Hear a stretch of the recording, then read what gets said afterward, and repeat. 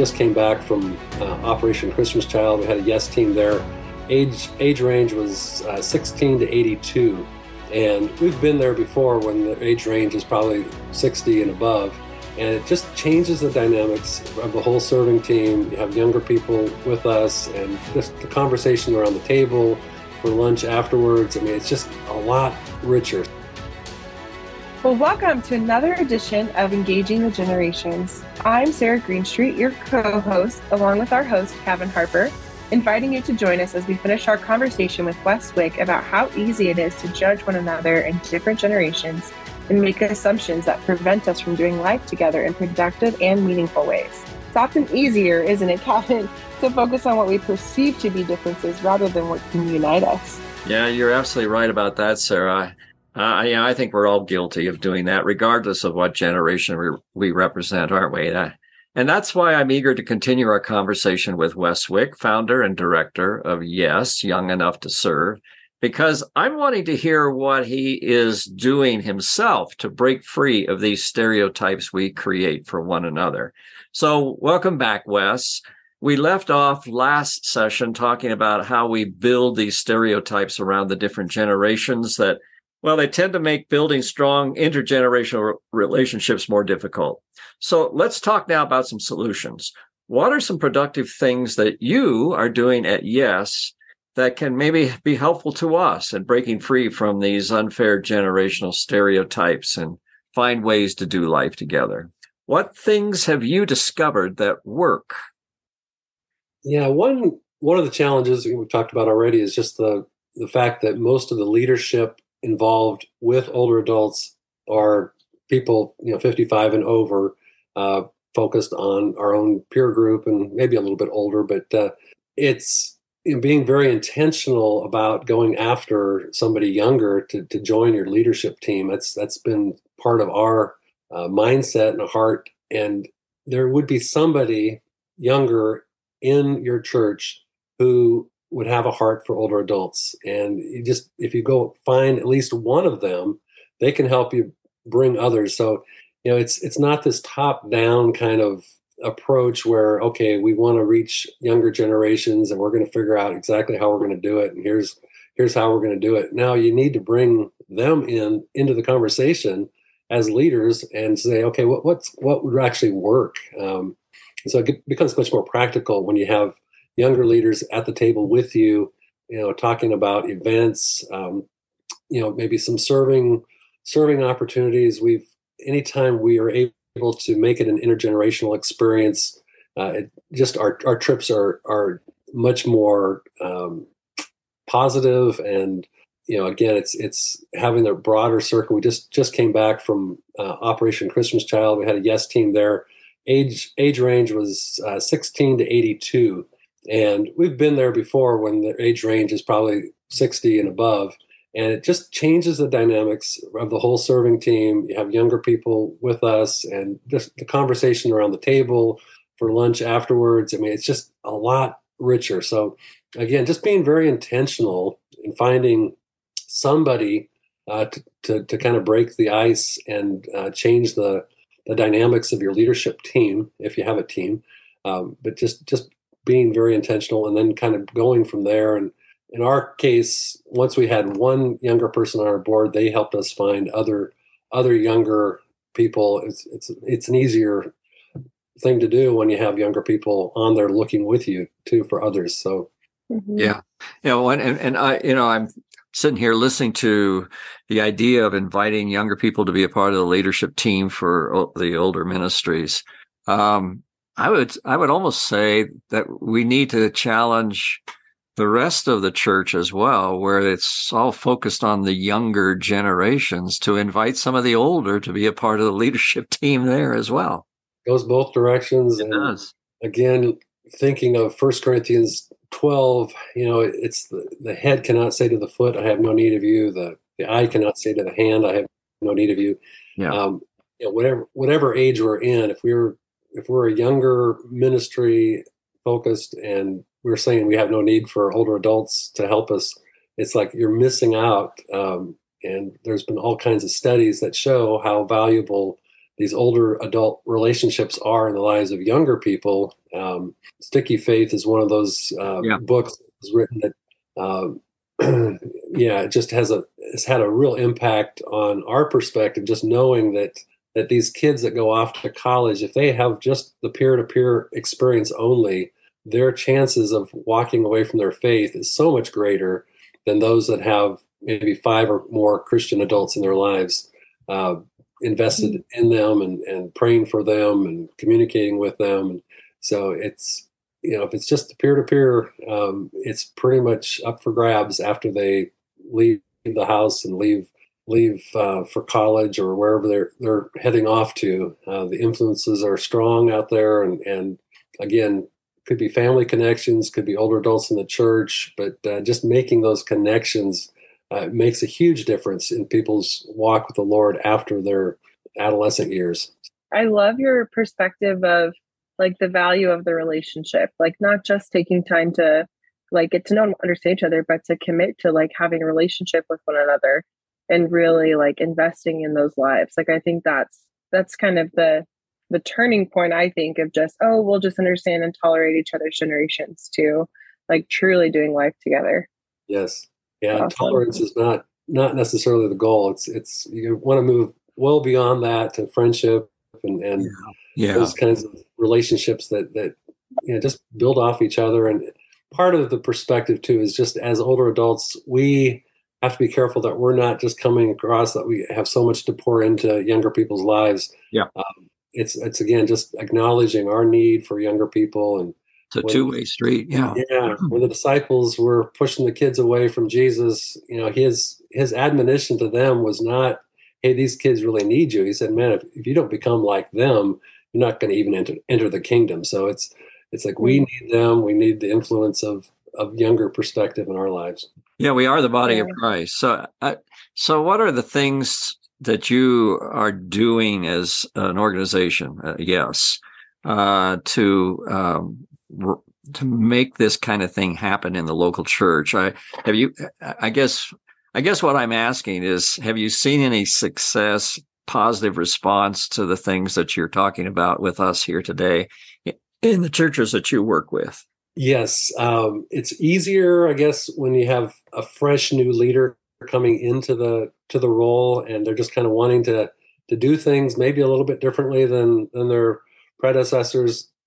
People who have been leading in this area of ministry for a long time, it's hard for them to shift gears and even think intergenerationally or think about a lot of serving projects. And they might be just trying to stay afloat and do their hospital visitation and funerals and all that. But, if you're saying your ministry is focused 55 and over, there's a lot of people with robust health in that age group.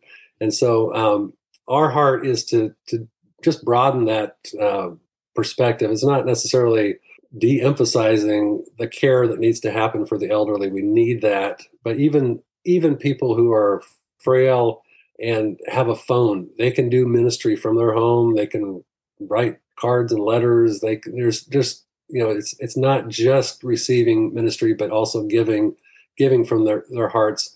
So again, just our sweet spot has been typically leaders coming into this, just saying, okay, how can we make it more intergenerational? How can we make it more of a serving emphasis? We see what you're talking about. How can we do it? And so that's been our training emphasis through our videos and through private consultation, just by encouraging leaders that really want that to happen. And there's an easy path to it, and it's not that complicated, but just you have to have a different mindset than just the hymn sings and the backroom Bible studies and field trips. So you're getting some positive responses in the work that you're doing. Yeah, and sometimes it's I like what you're saying, but I can't really. We're going to default maybe to the least able among us, and we're not going to do serving projects because some of our people can't do that. We don't want to offend the older. And it's like, well, no, you want a broader palette of opportunities that people can be involved in. It's always kind of amazed me in speaking with various pastors who kind of nod their head a little bit and say, yeah, that we need to find ways to do that. And yet the often excuses that come up, are, well, we just got so much on our plate and things like this. And it's always puzzled me when we make statements like that as leaders of a church. It's almost like we have ignored the 1 Corinthians 12 and Romans 12 passages about the body of Christ and Ephesians 4, that we are the body of Christ. We need each other, and no part can say to the other, I have no need of you. But there's almost like, and I don't know if you've experienced this or not, but it's almost like that is just ignored. Or it's justified and rationalized, I guess, in some way that, well, we're doing that. Look, we got all the generations in our church. But we're not doing life together. Yeah. And sometimes there's a blind spot there because the pastor himself or herself, they have a heart for every generation.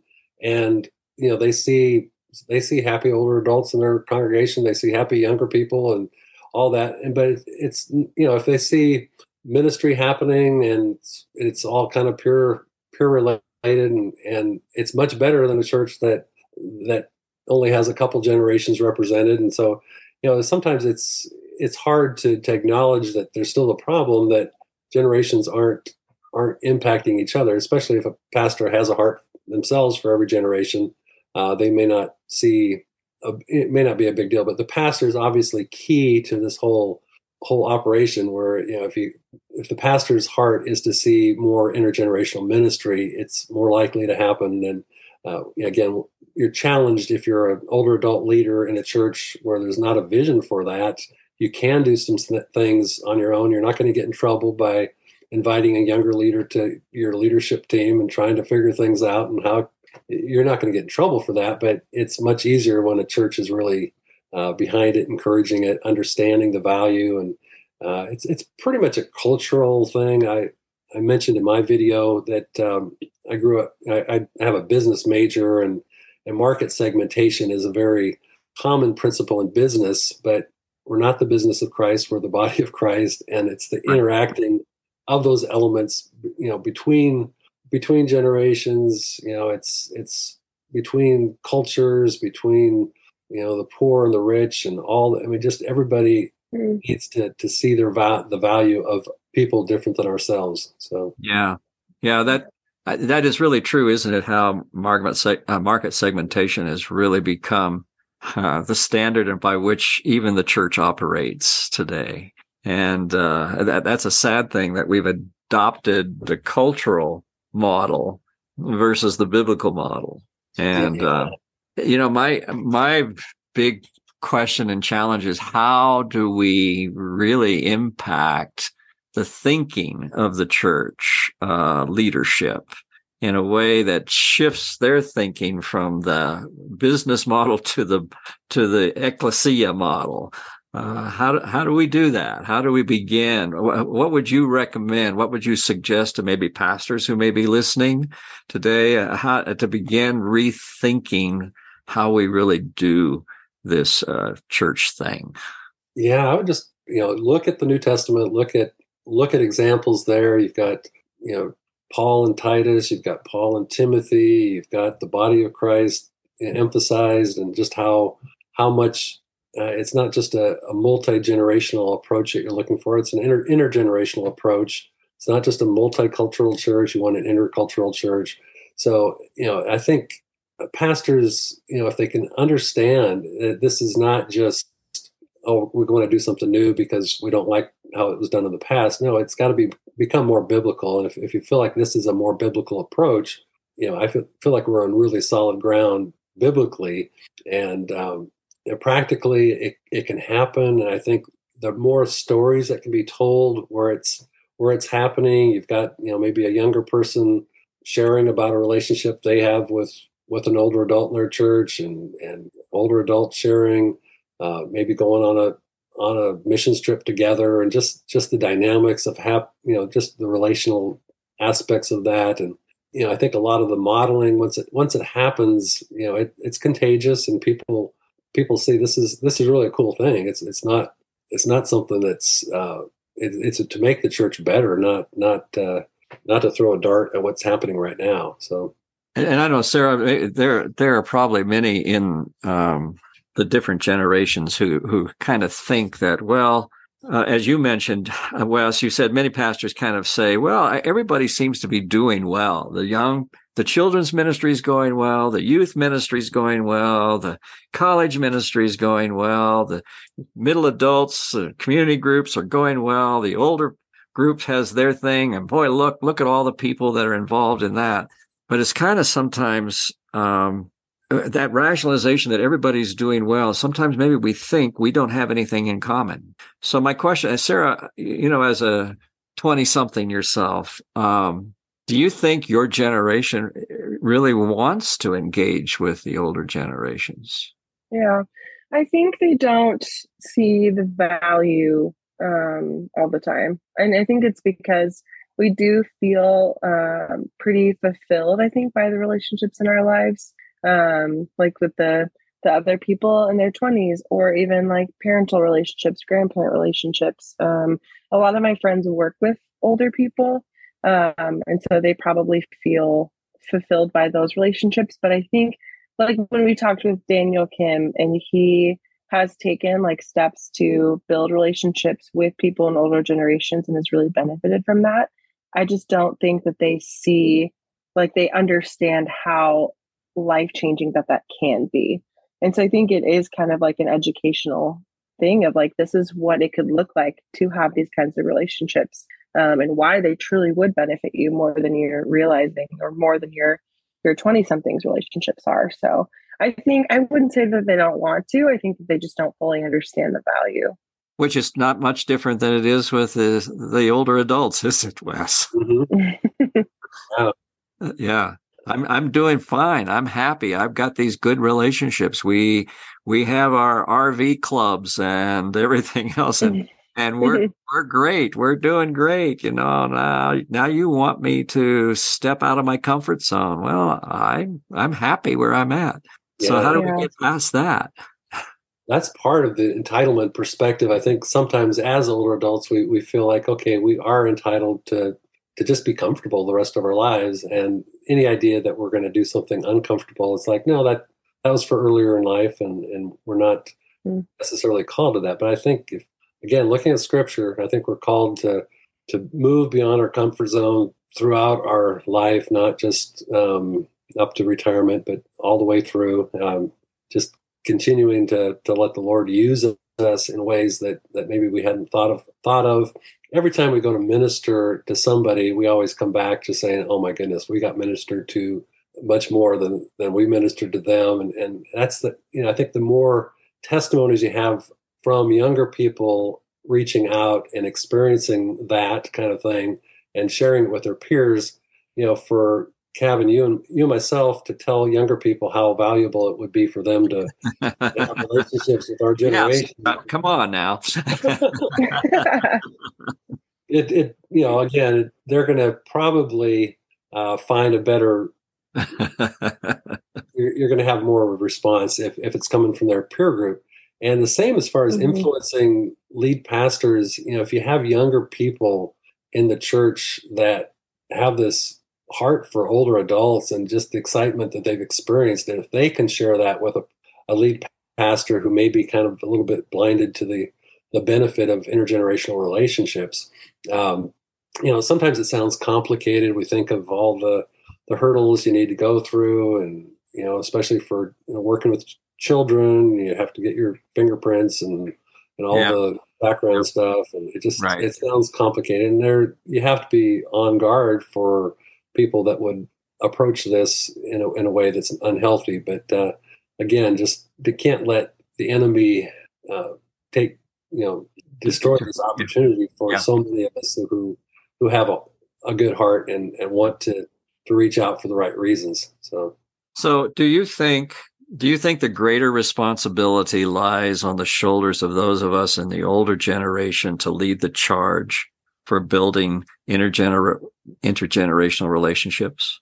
I think it's a mutual thing. I look at Peter and Cornelius, and Peter had the vision to reach out to the Gentiles. Cornelius had the a similar vision. So when it comes from both directions, it's so much better. And I think it's a little arrogant sometimes for us to say, we're the older ones. We need to lead the charge, and it's like I think it's both of us, both younger people leading the charge, saying, "Hey, we need older adults," and older adults saying, "Hey, we need younger people in our lives." And it's it's probably a toss up in my mind as far as who's more responsible. Obviously, we who've been around longer maybe can see it better, but again, I don't want to come across like we're the ones in charge and we're going to make this happen, because it's better if we kind of lay down some of our presuppositions and think that we're going to do it. And but somewhere along the way, someone has to lead the charge. Right. Yeah. So who leads it? Yeah. So right now we are leading the charge for our ministry, my wife Judy and I, and but we're late 60s, early 70s, so we're knowing we need to pass the baton to a younger leader, and our heart is to bring on a younger leader within the next year and a half. Mm-hmm.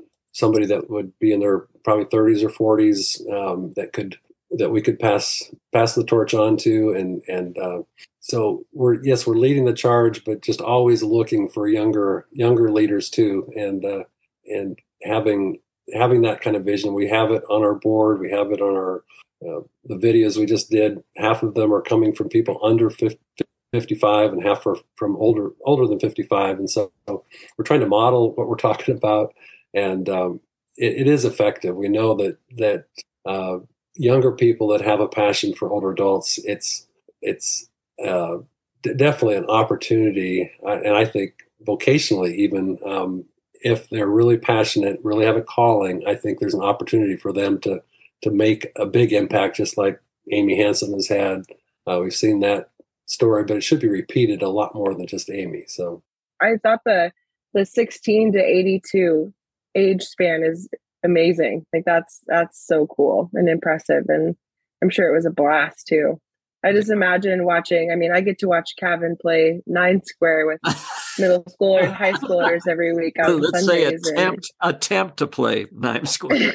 But I think it's cool. Like I absolutely love watching generations do things together. And like Kevin has been a big inspiration for me of watching someone from an older generation, like very intentionally try to build relationships with high schoolers. And I don't know, I think it's really cool. So even a mission trip for your trips with that big of an age range is really cool. And exhausting. Yeah. One of my favorite passages is Psalm 71:18. Now that I'm old and gray, do not abandon me, O God. Let me proclaim your power to this new generation, your mighty miracles to all who come after me. That's my favorite of all. Yeah, just seeing that's a calling that we have. We are old and gray. We could say, okay, our time is over, but no, it's like there's miracles still ahead. There's relationships with younger generations. There's all this ahead of us. So just if we can stay encouraged, and again, just acknowledge our need for younger generations in our lives, we're going to be much more apt to see that happen. Again, we've seen mature Christian adults confess that they have relationships with nobody under 30 or that kind of thing, and it's like it just grieves our hearts, because we want to see just younger people benefiting from their life experience. I mean, life experience teaches us so much, and you can't get that experience without time and learning over a period of time. So we do have a lot to offer, but again, we have so much to learn from younger people. That was a valuable time with Wes, Sarah. I really truly think we need each other. I think that's just a given. My generation needs to learn from your generation and vice versa. We can't commend the works of God to one another, generation to generation, if we don't do life together, can we? Yeah, no, we absolutely cannot. I really pray that this encouraged some of you to take a step towards creating relationships with someone from another generation. Just go for it. What do you have to lose? We'll hope you'll join us again for the next Engaging the Generations episode as we talk about what it means to do life together, generation to generation, so that we all grow in full maturity in Christ. Be sure to check out Wes Wick's website at www.yestoserve.org. And we always love to hear from our listeners. You can submit your comments or questions to cavin@cavinharper.com. That's CAVINHARPER.com. Until next time, I'm Sarah Greenstreet on behalf of our co-host, Kevin Harper, challenging you to intentionally and faithfully commend the mighty works of God and His truth to another generation. God bless.